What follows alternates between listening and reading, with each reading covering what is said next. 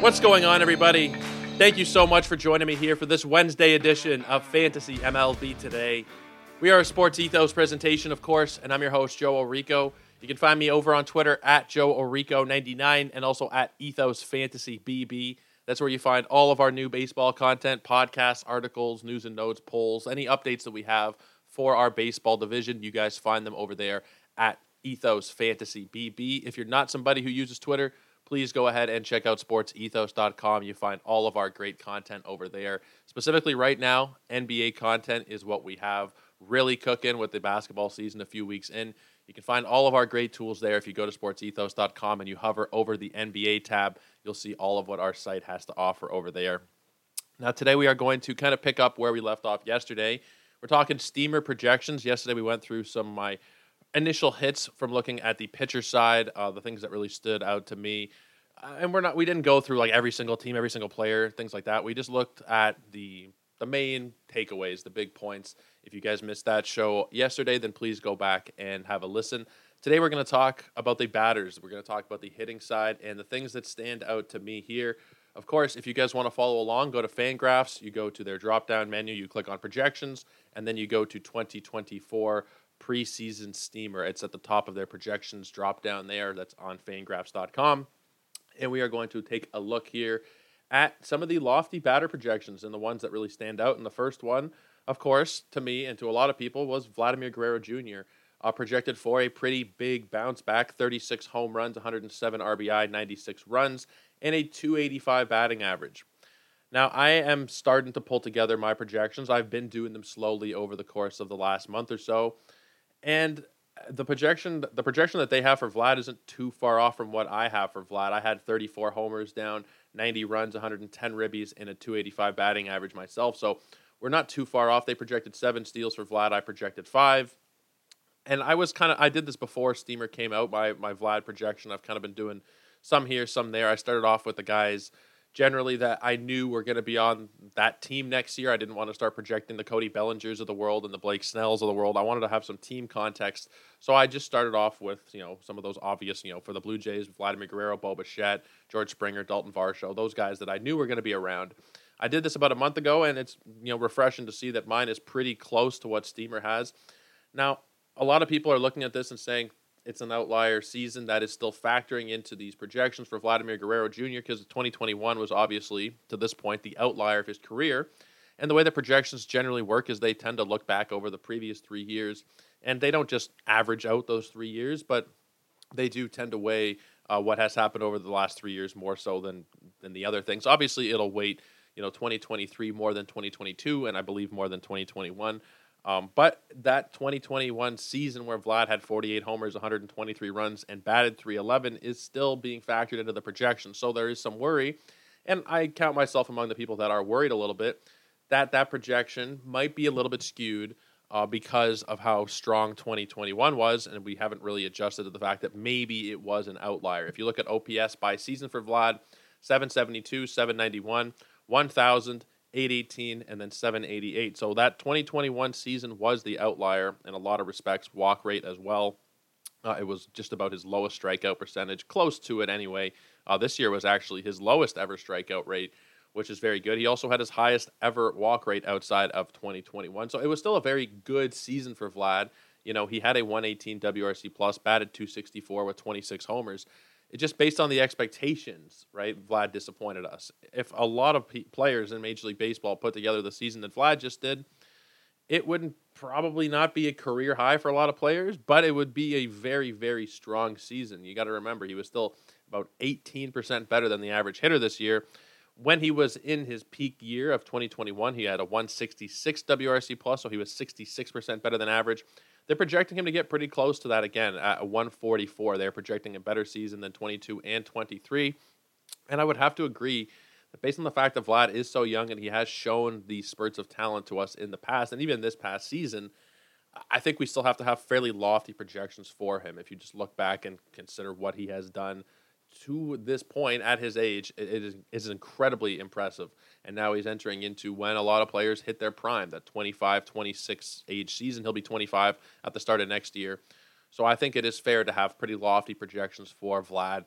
And it's pretty nice to see that they are pretty in line with what I had already jotted down for him. 36 homers, 107 ribbies, and 285. I think a lot of people would take that, specifically because Vlad is going in the third round of drafts. In the early drafts that we are seeing, he's going in the early 30s. So if you're able to get Vlad in the third, and potentially if you're talking a shallower league, maybe even the fourth round of like a 12-teamer, I think you have to be in with both feet there. Considering the discount that you're getting based on the last couple of seasons, a lot of time that's where you find the value. It's not in pushing up the Royce Lewis's and the Ellie Dela Cruzes, but it's in finding a couple around discount in the guys who are being pushed down a little bit based on a bad season or what have you. But that is where I think you find your quote-unquote league winners. Not that you're necessarily going to be drafting league winners in the first couple of rounds, but you can really set yourself back if you miss on somebody versus taking somebody like Vlad, who I don't think you can really miss too much in the third round, right? What he did this season was still like sixth round production or so, fifth or sixth round, depending on where you look. I believe Yahoo had him in the 60s in terms of their overall ranking. Their site is actually down right now as I'm recording this. I cannot use Yahoo because their site is down at the moment. Maybe it's because of the big NBA slate tonight. I'm not sure, but I believe based on their rankings, he was in the 60s or so. You're buying him back in at the 30s, and we know that his potential is a top 5 player. So I have no problem in projecting that, and neither does Steamer. So that's nice to see. Let's talk about Yandy Diaz. Yandy Diaz is pretty lofty in terms of these projections. Now, WRC Plus, we've talked about it a lot. If you are unfamiliar with the stat, weighted runs created plus, it essentially tries to just encompass all of your offensive capabilities into one stat. How good are you offensively? The leaderboard, number 1, Yordan Alvarez. Number 2, Juan Soto. Number 3, Ronald Acuna. Number 4, Aaron Judge. Number 5, Vladimir Guerrero Jr. That is followed by Yandy Diaz at number 6 in terms of WRC plus. He's ahead of Kyle Tucker, Freddie Freeman, Shohei, Bryce Harper, Matt Olson, Mookie, Tatis, Seager, Julio. Everybody below him is obviously very impressive because he is coming in at number 6 on the list. The projections for Yandy are 21 homers, 100 runs scored, 72 RBIs, 4 stolen bases, and a 294 batting average. Lofty projections. Now, I don't necessarily agree with the home run projection. I think the 22 homers that he hit last year is kind of the outlier, and we've talked about this on the show a little bit when we did our third base reviews. Yandy kind of lucked into the power season, I think. Early on, he hit, 12 home runs in the first couple months, and then it was 10 over the course of the next 4. So there's not like a ton of power in the bat. I don't think if you look at the isolated slugging number, it's 192, which is not indicative of a massive power hitter. I don't know that he's going to be able to maintain that home run pace. I think that we're probably looking at about 15 to 17. I haven't projected him myself yet. But it is interesting to see how high Steamer is on him. They think that he's going to be a top 6 bat in the league just based on offensive prowess. I'm not talking about from a fantasy point of view, but from a fantasy point of view, you're still looking at, you're going to probably get close to 100 runs. That is something I don't see too much of a problem in projecting. He had 95 last year, leading off for a great offense in Tampa. It doesn't matter who the personnel are. They're always just a great offense. I think that 100 runs is very reasonable to expect. 72 ribbies is very fair as well. And then a 294 average with, even if it's 17 homers, I think Yandy Diaz is going to be a huge value this season. I got him past pick 100 in the one league where I did take him so far this year. And if that's the going rate for somebody who is going to be doing what they are expecting, I think that you're going to get a really, really nice steal in Yandy Diaz, assuming that the price doesn't go up too much. Anywhere around pick 100 for somebody with his skill set. He'll also chip in a couple of steals. It won't be a lot, probably. But he's projected for 4. He did come off a season where he had 0, but we've also seen him drop 2, 2, and 3 steal seasons in the past. So it's not going to be a massive contribution, but just a couple is probable. Maybe not likely, but it's definitely within the range of outcomes that he'll have a couple of steals. And I think even if it's just a couple, considering what everything else that he's doing, you're going to be pretty happy to take that close to pick 100. He's a lot cheaper than anybody else you're going to find anywhere in this range on this list, specifically that we are going to talk about right now for sure. Let's move on, though, and let's talk about Shohei Ohtani. There's a lot of worry that some people have with Shohei Ohtani because, obviously, the surgery that he's having, we know he's not going to pitch. We don't know where he's going to play. There are some variables for sure with Shohei. The projections really, really like him, which is not terribly surprising. 37 homers, 20 stolen bases, and a 272 batting average is what he's projected for, with 105 runs and 101 RBI. I tweeted out a thread yesterday of players I think are undervalued at their current prices. Shohei Ohtani is one of those guys that I think is very undervalued. He's going at the end of the first round in 15 teamers, generally getting him there in the 15, 16 kind of range.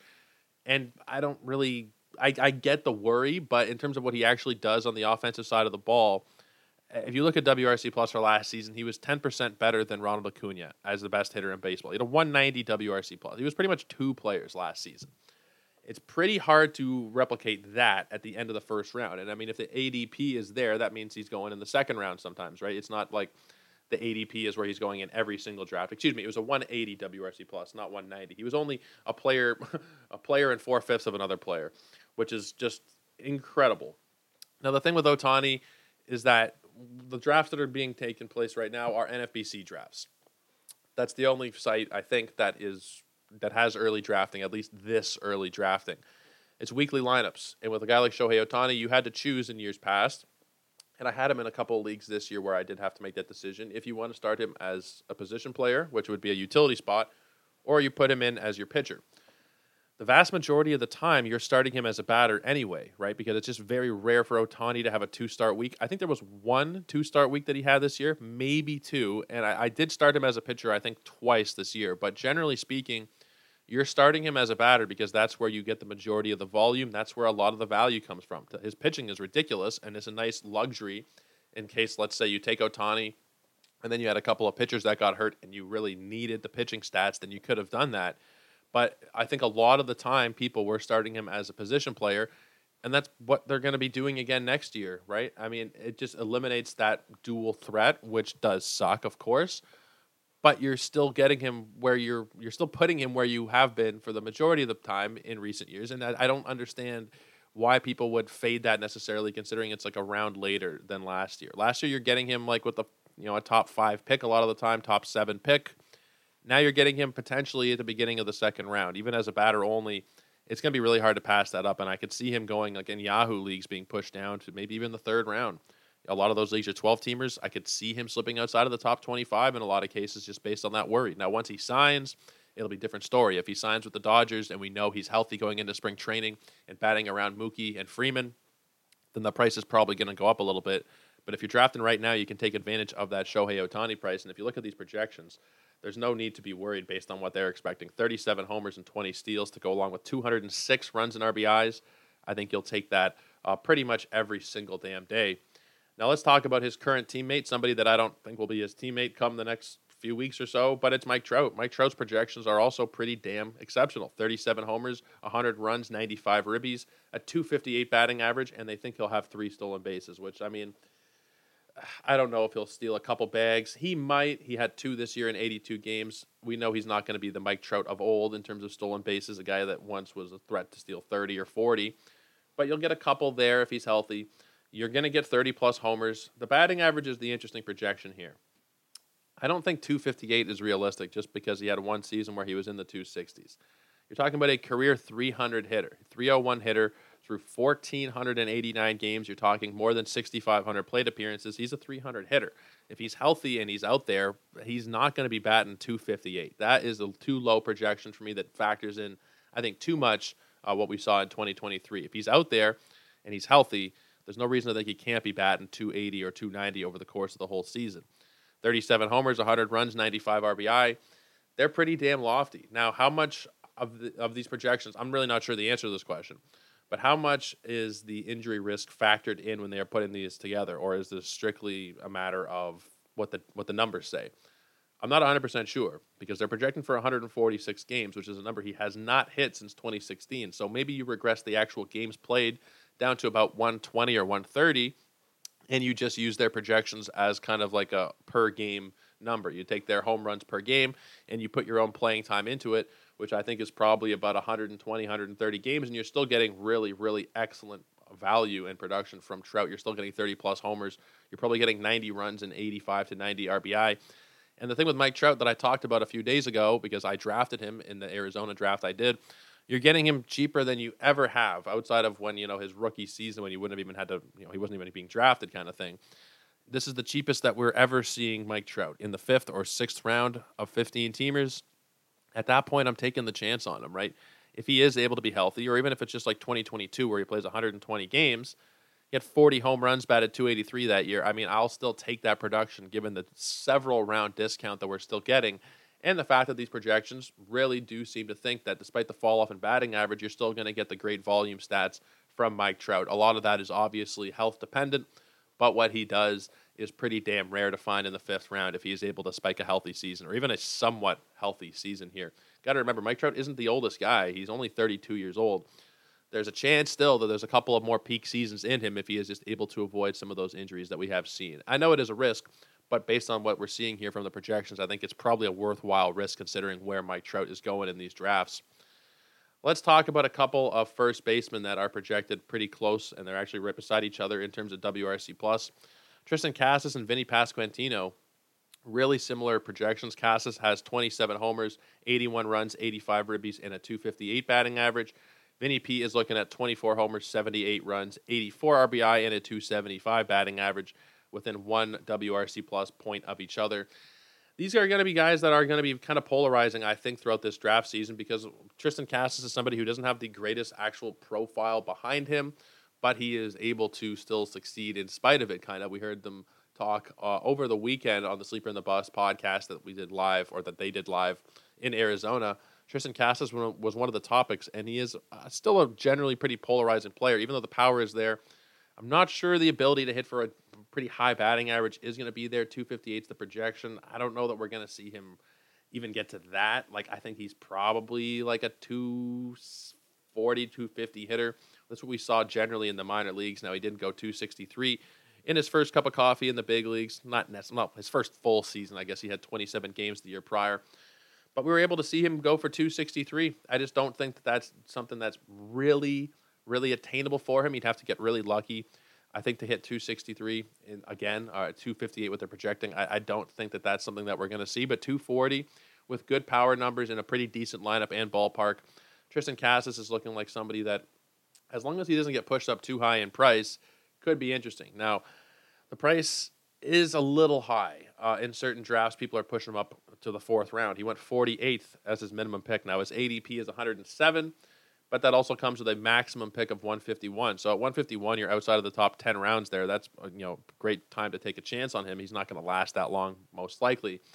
But going at pick 48, I don't think Triston Casas is somebody that you can really get that excited about. Even with these projections, you are looking at a 0 in the stolen base column or 2 to go along with, I think, a pretty shoddy batting average. And, while there is power, he's not like a 40 home run bat. He's probably like a 25 to 30 home run bat. So I think if you're paying fourth round premium for Triston Casas, you're probably going to be pretty disappointed. But with Vinny Pasquantino, you're not really paying that premium. His ADP is 60 slots below Casas, minimum pick of 96, which is relatively high for somebody who missed all of last season just about. But the max pick is 222. Vinny P at 222 is very interesting considering the profile and the fact that he is somebody that could very easily spike a 300 season. He was hurt last year, so people aren't going to be that interested. But the profile, if you look at the minor leagues, is somebody with a very high batting average in OBP, really good plate discipline, and really good power. The only real question I have, because he's going to be healthy going into next year, the question is the lineup. And this is a question that I've kind of had answered a little bit with Bobby Witt Jr. these last couple of seasons. Can players in horrible, horrible lineups still give you great counting stats? And there's a certain bar to it, right? Like, can they give you like 70 and 70 for runs and RBIs? Sure. Excuse me. But Bobby Witt Jr. gave you almost 100 and 100 in terms of runs and RBIs this season in a terrible lineup. Vinny P, I don't think, is quite the same level of talent as Bobby Witt, but you combine those two in the lineup, it should just benefit the other, right? They're going to be right beside each other in the lineup or within a spot or two, right? It is going to help both of them with Vinny P back in the lineup. They're projecting 78 and 84. I think you could see that push to like 85 and 90 in terms of run and RBI if things go right for Vinny P, if he's healthy the whole season, and there's no reason to think he won't be. They're projecting 136 games. I mean, I understand it based on the fact that his first two seasons are 61 and 72 games, but 2022 he did not come up until partway through the year. It wasn't like he was hurt. He did play in the minor leagues. In 2022, we are looking at 145 games from him. They're kind of low on the games played projection. I think it's partly because of what we've seen the last couple of years, and that's the way that the data works. But if you give him 150 games, which should be pretty likely, you might actually see closer to 30 home runs with like 90 runs scored and maybe even potentially close to 100 RBI. It's definitely possible to go along with the fact that Vinny P can potentially, realistically bat 300 in a season. We saw it in the minors, 294, 291, 310, 277. And his first taste at the big league level over 72 games was 295. Now, last year in 61 games, he only batted 247, but I don't think we should factor that too much into the equation when he did get hurt midway through the year. We didn't get to see a full season from Vinny P, and I think the fact that he is fully healthy now, I don't know. Maybe it's not going to go up as much as I think it is, but I think the track record shows us that he's closer to 280, 300 than he is to 240, 250. 275 is probably a reasonable projection, but it's one that he is very capable of going over. So I think Vinny P is going to be one of the nicer bargains in draft season, assuming that people don't start to push him up closer to that minimum pick of 96. If he's going around the ADP of 160, 170, and you're talking like 11th, 12th round in a 15-teamer, that's a really, really strong pick. He's going to be a huge target, assuming the price doesn't go up too much from there. He's definitely going to be somebody we have to keep an eye on. Let's talk about Brandon Nimmo a little bit. Brandon Nimmo is projected to have the 29th highest WRC plus in all of baseball at 125. If you look at what he's done the last couple of seasons, we generally have gotten a good picture now of what healthy Brandon Nimmo looks like. It was a long, long time with a not healthy Brandon Nimmo. If you start from the beginning of his career, you're looking at 32 games, 69 games. 2018 was the only quote-unquote full season at 140, and then after that, you're looking at 69. He played 55 out of 60 in the lockout year, so hard to hold that against him. And then he followed that up with 92 in 2021. Now, these last two seasons, we're looking at 151 and 152, and the production has been there. You're looking at about 20 home run average, 90-plus RBI average, and somewhere in the about 90 runs scored and about 65, 66 RBI average to go along with the 274 batting average in each of the last two seasons. You're getting a guy who's leading off for a pretty strong lineup. He'll have the likes of Lindor and Pete Alonso behind him and whoever else the Mets decide to bring in. You got to think that they're going to do something after last season. And I think that you're looking at a guy who is not going to be terribly expensive. Let me just pull up the early price on Brandon Nimmo. You're probably getting somebody. Let me just get the price here before I speak out of turn. 197 is the ADP. 162 on the minimum. 228 on the maximum. You're getting somebody who is a producer in four categories who will chip in a couple of steals. Great lineup.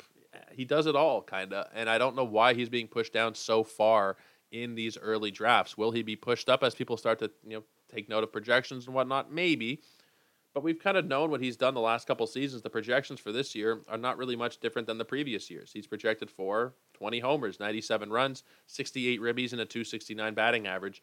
Essentially projected to do exactly the same thing again for a third straight year, and yet he is not being drafted until close to pick and sometimes after pick 200. I don't understand it. I think that he is going to be somebody that is a great value if he's still able to go in this range. And I don't think he's going to be somebody that gets a lot of helium. He's not the type of player who you'd really expect people to be pushing up the draft boards a lot. He's going to be 31 years old when the season starts. He'll have his birthday in that week before the year starts, and he'll be 31. And I don't think that at that point there's a lot of hype around Brandon Nimmo. He's not going to be somebody that, unless he goes off in spring training or something, maybe people push him up a few rounds. But I think, generally speaking, you're going to get him past round 10 or 12, and he'll be a great value there again, like he has been the last couple of seasons. We're going to talk one more player today, and this is where it's a little bit of a cautionary tale, in my opinion, with the projections. It's Elly De La Cruz. They have Elly De La Cruz projected for 28 stolen bases. Where does that even come from, 28 stolen bases? Elly De La Cruz just played 98 games and had 35 steals. The projections now have him upping the games played by 32, having about 100 more plate appearances, and they think the stolen bases will regress down to 28. This is probably some weird anomaly in the projections, or the fact that they want to be more conservative with a younger player, because projections generally are more conservative with younger players. But this is foolishly low to have him projected for 28. Assuming that Elly does play 130 games, you're probably looking at 50 steals. He stole 35 of them in 98 games, right? I don't like to do the ×2 prorating thing, and you can't necessarily do it evenly with 98 anyway. But you're looking at like 60 steal pace as a rookie. And now we're going to regress him back to a full season 35 steal pace, 40 steal pace. I don't understand it at all. That is one where you have to kind of be careful. And you got to go through these yourself, right? Because sometimes these are very, very, very strong projections. We talked about it yesterday on the pitching side, how accurate they were heading into 2023, projecting regression and progression for a lot of different players. But they're not perfect. They're not gospel. And certain things like this with Elly and the steals projection, you have to go in there and manually look at it yourself and say, no, that's not correct. He should not, whether or not he ends up with 50 or 100 or 7, the projection here should be a lot higher. There's no reason to think that Elly can't go for at least 45 or 50 steals, especially considering the playing time they are projecting for him, which might even be on the low side. 130 games, if he misses 30 games, then this is what he'll do. But I don't see a reason to project him to miss 30 games right off the bat. You're probably looking closer to 150, and at that rate, the sky is the limit with Elly. But just a cautionary tale there. These projections are very good. They're very useful, but don't get sucked into the trick of ignoring everything else and just looking blindly at the projections and going into your drafts just with them. You have to do a little bit of manual legwork as well, and that's why I'm here to help, to go through these with you guys, and we'll continue to talk about this. Not tomorrow. We're going to take a break from projections, get back to our positional reviews. We'll go through second base, but we are going to talk projections a lot more throughout the offseason as the bat is released, as ATC, Zips. We'll talk about each projection system for at least a day or so when they first come out. I know Zips comes out by team, so that's a little more complicated, but we will be doing that throughout this offseason. If you want to follow along for the ride, of course, subscribe to the podcast. A lot of people will message me and say, I found the show through a link. It was tweeted out through your account. Thank you for tweeting it, blah, blah, blah. You guys can make it a lot easier on yourselves by subscribing to the pod. If you have worries about where you're going to find a show one day, it just makes it a lot easier. It just pops up in your feed as soon as it is released. And, of course, if you guys are unfamiliar, this is a daily show. We go 5 days a week talking a variety of baseball and fantasy baseball topics, so make sure you guys are checking it out throughout the offseason. I know that there are not as many baseball shows going on right now, specifically on the fantasy side, so get your fix in here every single weekday. Of course, you can follow along on social media as well, at Joe Orico 99, also at Ethos Fantasy BB, and of course, sportsethos.com for all of that content right from the source. But tomorrow, like I said, we'll get back. We'll talk about the top tier of second baseman in 2023 and what my early thoughts are on them for 2024. But until then, guys, take care, have a great night, and cheers.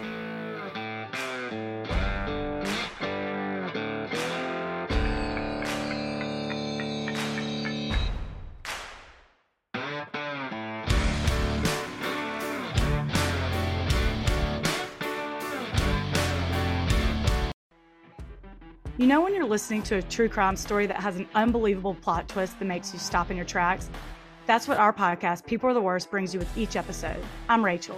And I'm Rebecca. We're identical twins who love true crime cases that make you say, didn't see that coming, and we hate the people responsible for them. Listen to People Are the Worst now on Apple, Spotify, or wherever you get your podcasts.